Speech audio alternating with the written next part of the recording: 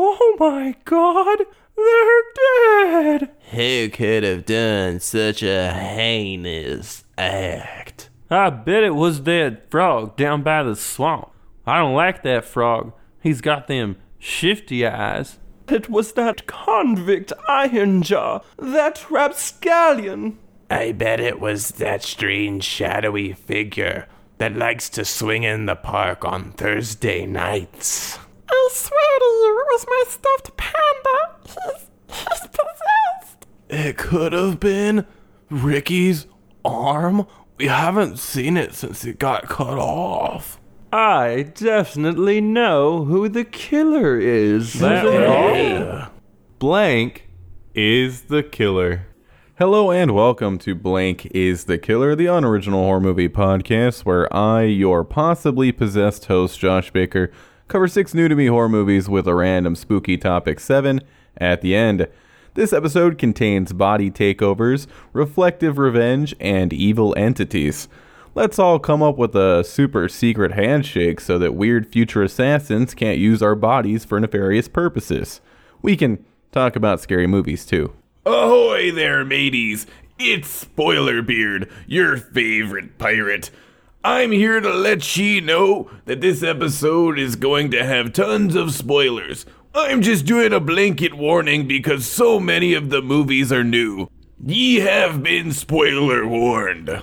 Oh yeah, lots of new stuff this time around. Thanks for the warning, Spoilerbeard. I almost forgot you existed.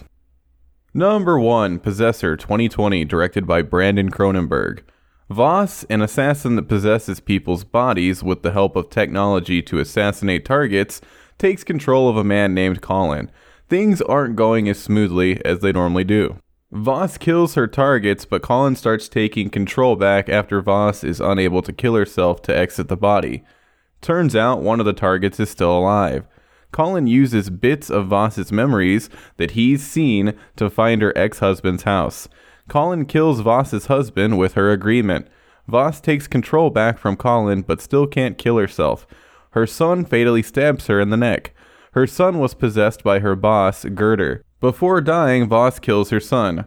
Voss is debriefed and shows a lack of empathy compared to before the mission. Voss and Girder are the killers. Girder kills Colin, who I believe could have continued living as himself if Voss was ejected in some way other than killing him. Maybe the only way for Voss to leave the body was for Colin to die, though. Either way, Girder was behind Colin's death. Possessor was written and directed by Brandon Cronenberg, the son of David Cronenberg. I haven't seen much of David's stuff. I've only seen The Fly and Videodrome. I need to check out Shivers, Rabid, The Brood, Scanners, The Dead Zone, Dead Ringers, Naked Lunch, and Existence. Jeez, that's a lot of movies I haven't seen. A huge Cronenberg blind spot. Why am I even talking about David Cronenberg? Possessor is his son's movie. Well, I brought up Dad because I've seen people say that Brandon has made an amazing Cronenberg movie with Possessor. What is a Cronenberg movie? I'm not a great person to answer that looking at my substantial Cronenberg backlog, but I'll try my best anyway. A Cronenberg movie is a film with a mixture of body horror and technology that makes a statement about society. That sounds like a correctish surface level answer. Possessor fits that mold. It includes body horror like when Voss's head is crushed and then worn as a mask. There's body possessing technology. What's this incredible technology used for? Capitalistic gain through assassinations, of course. As far as gore goes, I checked out the uncut version. I braced myself for some over-the-top gratuitous body destruction, but after seeing it, I wouldn't say there is too much gore. The gore helps paint a picture of who Voss is. Voss is always provided a gun to take out her targets, but almost always forgoes using one. Instead, Voss likes using knives and fire pokers. Anything she can really get personal with. Voss enjoys brutally murdering people. There's the cliche question, is something for business or pleasure? Killing people is obviously both for Voss. Seeing the ways in which she dispatches targets shows how much she truly enjoys her job and helps explain why she's willing to put herself at risk to continue doing it. In short, the gore is masterfully done, practical, and disturbing. A big thing that happens in the movie is Voss's complete loss of empathy. There are 2 debriefings. In the first one, Voss still feels remorse about killing a butterfly. After the second one, where her ex-husband and son ended up dying during the mission, she no longer feels remorse. She wanted them dead but couldn't do it herself. She loves murder and needed them taken care of. My only problem with this butterfly reveal is that the movie ends right after Voss talks about it. In the original debriefing, there was another item after it. I'm stupid. Longtime listeners know that. Since the movie just went to credits after Voss was talking about the butterfly for a brief period, I assumed she was going to continue talking about how she regretted killing it and move on to the next item. It would have helped hammer the point home by having Voss move on to the next item before rolling the credits. Acting. The acting in this is incredible. Christopher Abbott does most of the heavy lifting, seeing as he has to portray both normal Colin and Voss-possessed Colin. He's great. He's no stranger to playing a role in a weird artsy horror movie. He was also the lead in Piercing, another movie I highly recommend. Andrea Riseborough played Voss and was also fantastic. It took me way too long to realize I recognized her from Mandy. One of my favorite parts with her is where she's practicing normal things to say before seeing her ex-husband and son. Possessor is a beautiful movie. The production design is astounding. The cinematography and sound design come together perfectly to create this gross, futuristic world. The deliberate, slower pacing works for the most part, but Possessor does drag a tad here and there. The biggest subversion of expectations is Sean Bean surviving the movie. He survives the assassination attempt. It's possible that Voss finished the job somehow, seeing as there's a strange scene where she is looking at him in a wheelchair, but as far as I know, Sean Bean did the impossible and survived. Possessor is a must for horror fans that aren't afraid of a slower ride. Number 2, Freaky 2020, directed by Christopher Landon. A serial killer called the Blissfield Butcher stabs a girl named Millie with a special dagger called Ladola that causes them to switch bodies. Millie finds out she needs to stab the butcher with Ladola within 24 hours to switch back. The butcher continues killing in Millie's body as Millie and her friends Nyla and Josh try to capture the butcher, get Ladola, and evade the police. After hijinks, Millie is able to stab the butcher and get her body back right as police show up. Police shoot the butcher, but he survives and goes to Millie's house. Millie gets the upper hand and kills the butcher. The Blissfield Butcher is the killer. It's Freaky Friday, but instead of a mother and daughter switching bodies, it's a high schooler and a killer. That's a fun concept that Freaky never really capitalizes on. To start off, Freaky is entertaining and worth checking out in these times where there's barely anything new coming out. I went to the theater to see it.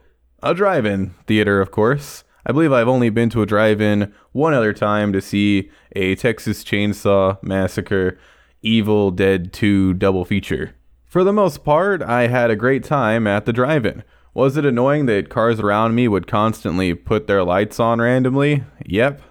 The most frustrating part of my drive-in experience was that the drive-in I went to allowed cars to show up unforgivably late. The movie was slated to start at 7:20. It actually started around 7:40. A car was driving around with their lights on looking for a spot at 8. They did multiple laps before parking next to my car. There weren't any open spots next to my car due to social distancing. Luckily, the truck in front of me decided to leave, allowing me to throw the car in neutral and stealthily snag a much better spot and avoid the late car that was probably infested with COVID. I am assuming someone that has the gall to drive around with their lights on at a drive-in theater when they are 40 minutes late are riddled with the virus. Other people aside, the drive-in was a great time. Freaky was written by Christopher Landon and Michael Kennedy. Both men are gay. I learned this after watching the movie and found it surprising, seeing as how Millie's friend Josh is about as close as you can get to Hollywood's stereotypical sassy gay character. Josh didn't come off as a character actually written by gay men. Who am I to call that out though, I guess. There's an incredibly awkward scene that doesn't make any sense. Millie is into this boy named Booker. It's obvious that Booker is also into Millie. Booker decides to have his first kiss with Millie while she's in the butcher's body. This isn't played for laughs or anything. Booker just straight up smooches Vince Vaughn. Why would Booker be compelled to kiss the lips of a serial killer? You don't know where Vince Vaughn's gross murderer lips have been. I was hoping this was going to lead to a twist where Booker reveals that kissing the butcher made him realize he's actually gay. I thought that's where that was going. Nope. That would have made the kiss have a purpose and not just be strange. One of my biggest issues with Freaky is that Vince Vaughn is the killer. Normal looking Vince Vaughn. He's not given scars. He's not grimed up. He's just regular old Vince Vaughn. I was thinking of ways to spice up the movie, and at the top of the list is making the butcher a disgusting looking dude. Think Jason or Freddy. That would have made the kiss scene at least have a comedic element. It also would have heightened the absurdity of the situation. Since Millie is in Vince's body and the police are looking for Vince, she ends up needing a disguise. The disguise chosen is a rubber, full-head Aaron Rodgers mask. This isn't funny, it's baffling. If anything, that disguise makes Millie way more conspicuous. A silly wig and fake beard combo would have been a much better approach. Millie's mom is a wino. She passes out and doesn't pick up Millie, which is the reason why Millie ends up prey for the butcher. Millie's dad is dead. I thought it would be funny if Millie revealed that her dad was killed after her mom passed out and didn't pick him up. You passed out and left me to be stabbed to death by a deranged killer, just like how you left Dad. What can I say? I like stupid stuff. Funnily enough, Mom's drinking ends up saving the day since she has an empty bottle to smash over the butcher's head at the end of the movie due to her crippling alcoholism.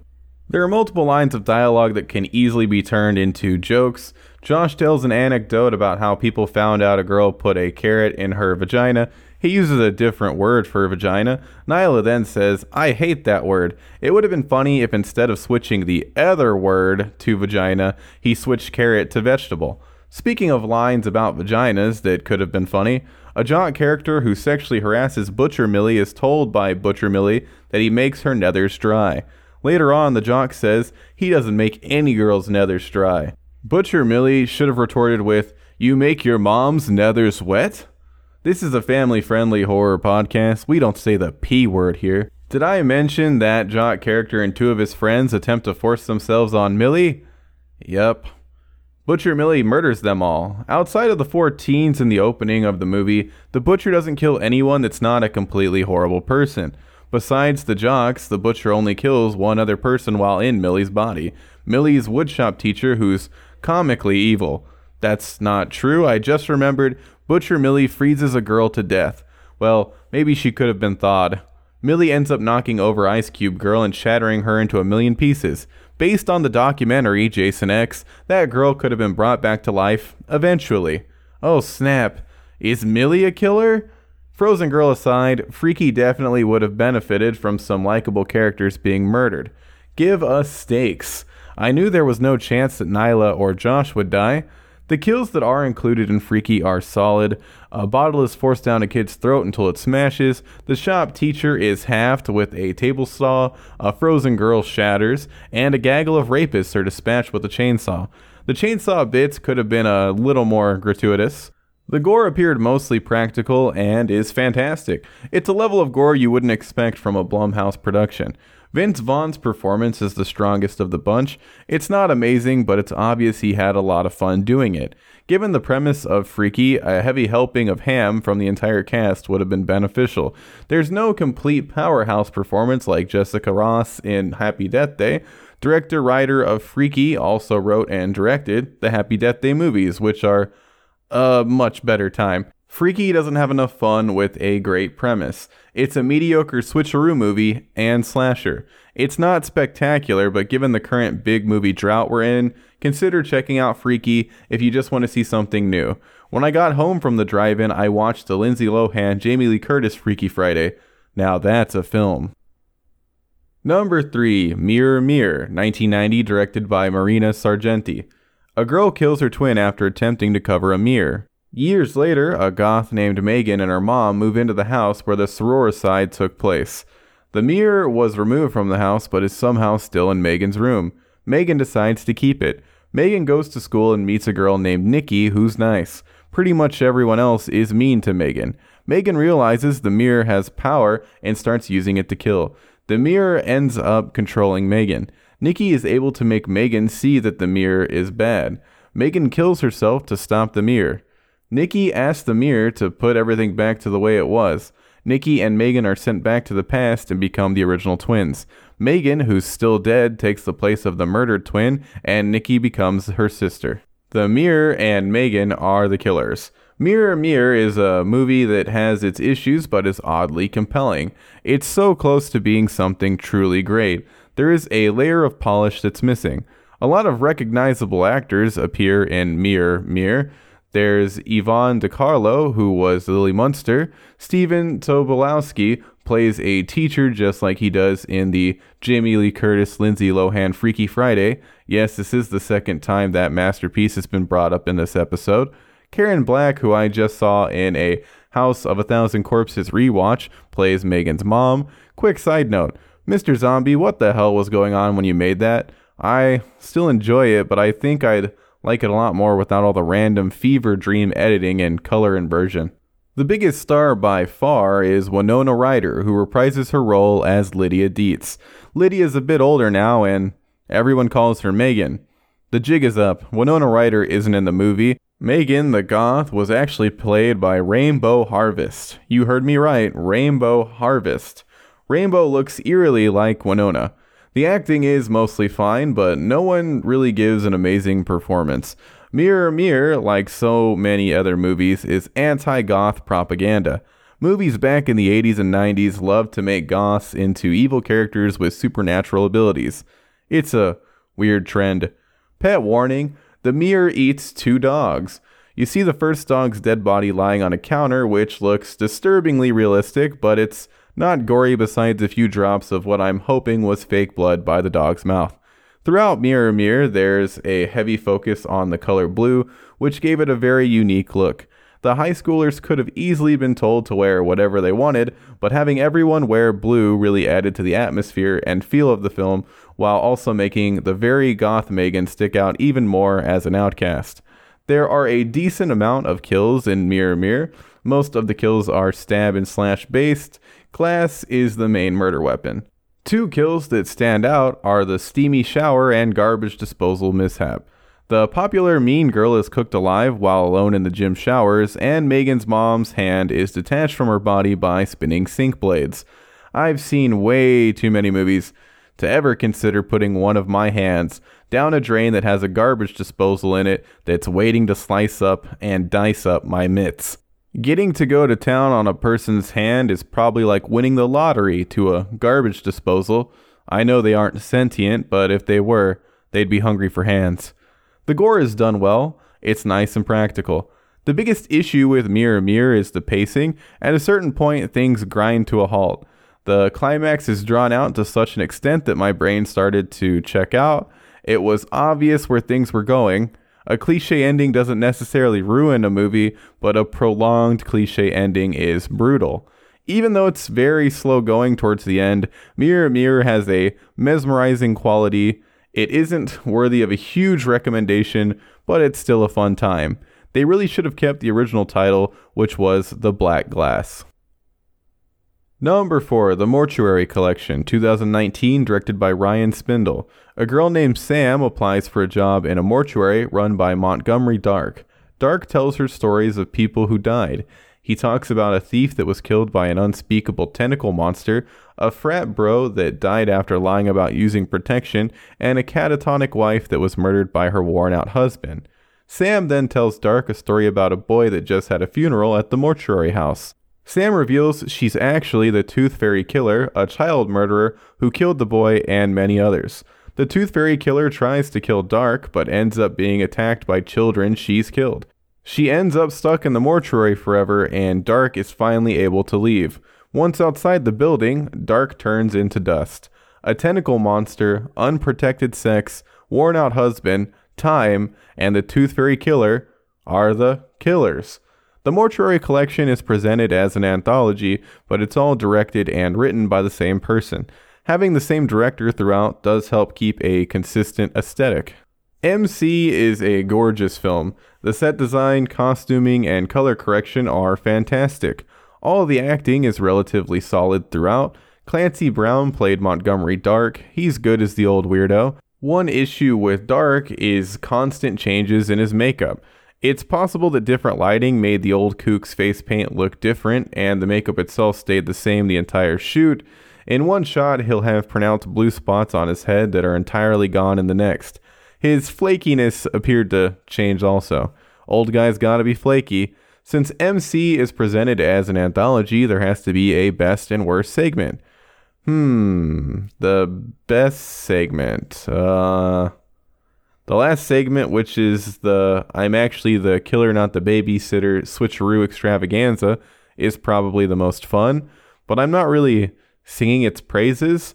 None of the segments really made me think anything other than, that's mildly entertaining.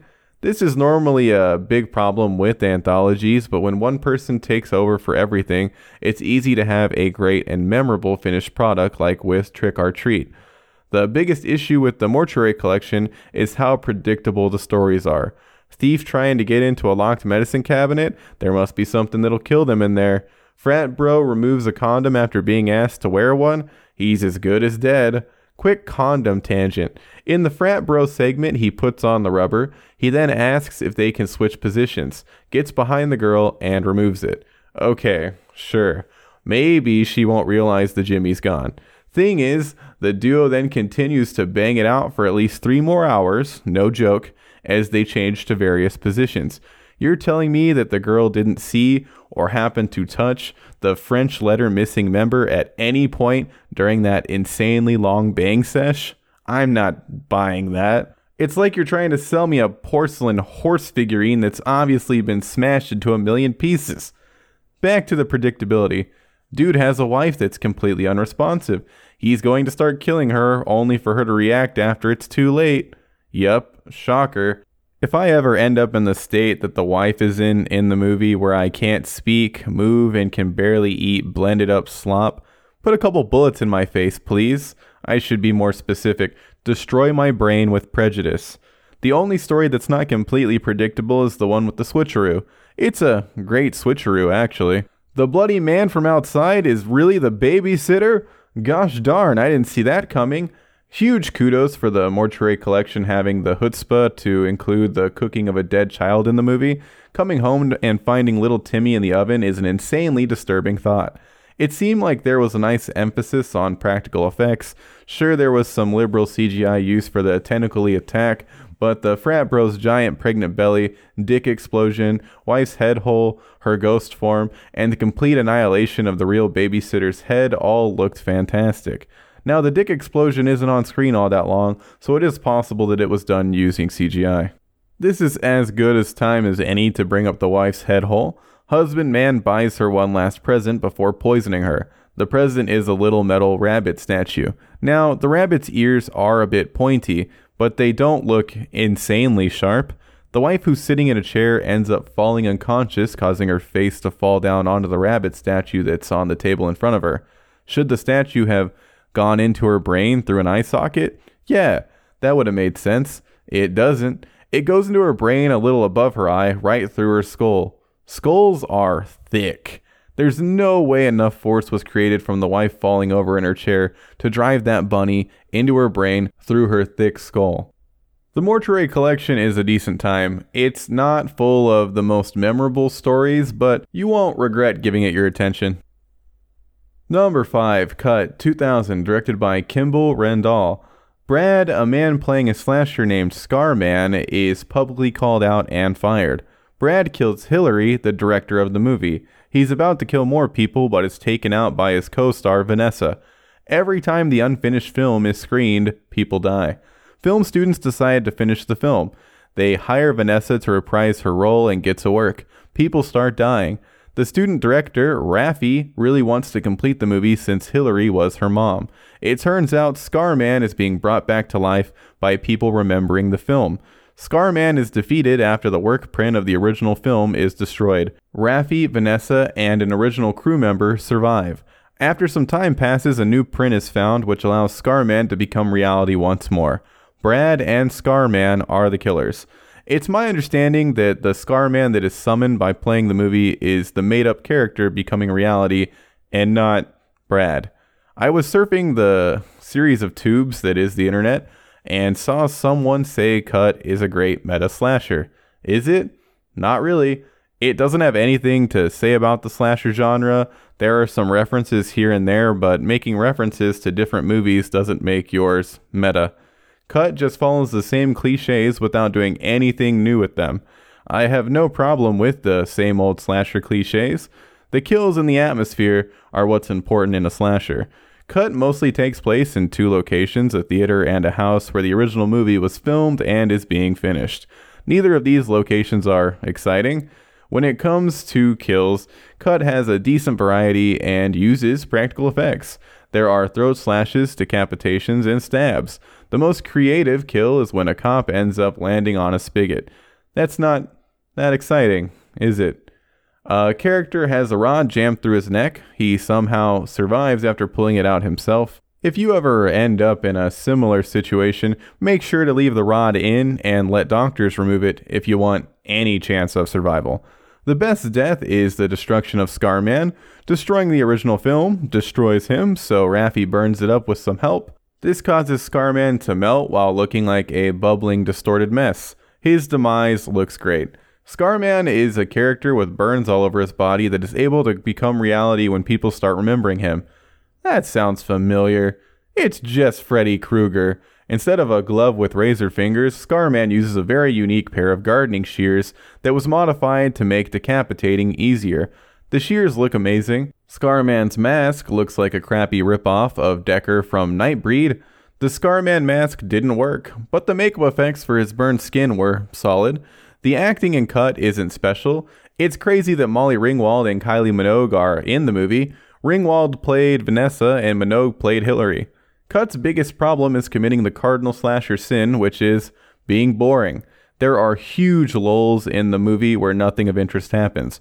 None of the characters are unique or memorable. There are drawn-out scenes where characters that aren't interesting ramble on about nothing. None of the humor lands.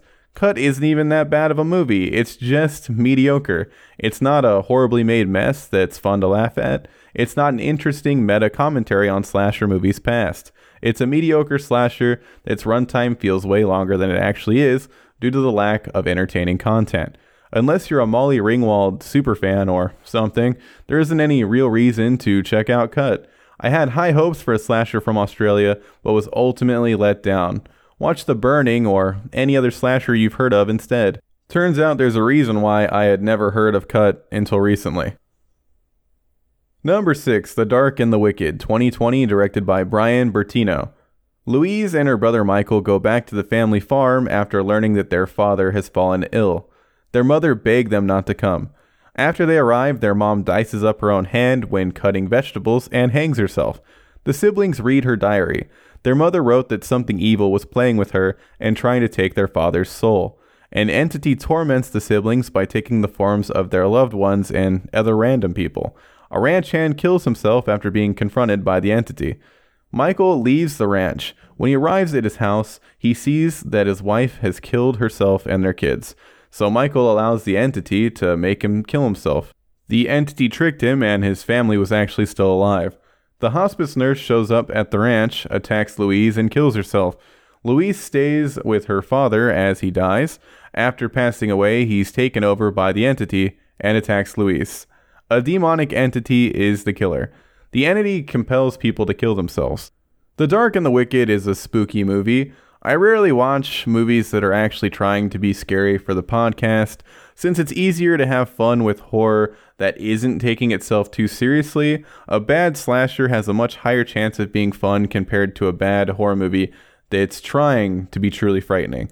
Luckily, The Dark and the Wicked is a spooky good time. There are a few technical issues in regards to the sound quality. At first, I thought a character's dialogue was purposely distorted since that character was the evil entity, but there are multiple instances of poorly recorded dialogue that isn't spoken by a character being controlled by the entity. Distorted dialogue could work if it was intentional, but it would have to be done in a completely different manner. Besides some iffy recording, I only had 2 more gripes with the movie. The biggest gripe is that a demon face is shown very early on in the movie. It's easy to miss, but there is a frame where a ridiculous looking demon face is shown. It doesn't look good at all and isn't necessary. Having the face in the beginning of the movie hurt the dreadful atmosphere that was being cultivated. Never show your evil entity that early on, especially when it looks like a member of the Blue Man Group. My other gripe is the old fast-forwarded head-shaking effect. It's never looked good. Luckily, it's only used once in the DW. Besides the head shake and the Blue Man Group demon face, the DW has some genuinely eerie stuff in it. The best scene is when the ranch hand is confronted by the entity. The entity takes the form of Louise, all cut up in a nightgown. The entity howls and makes inhuman sounds as it continuously cuts its body using sporadic jerking motions while staring at the ranch hand. It's fantastic and haunting.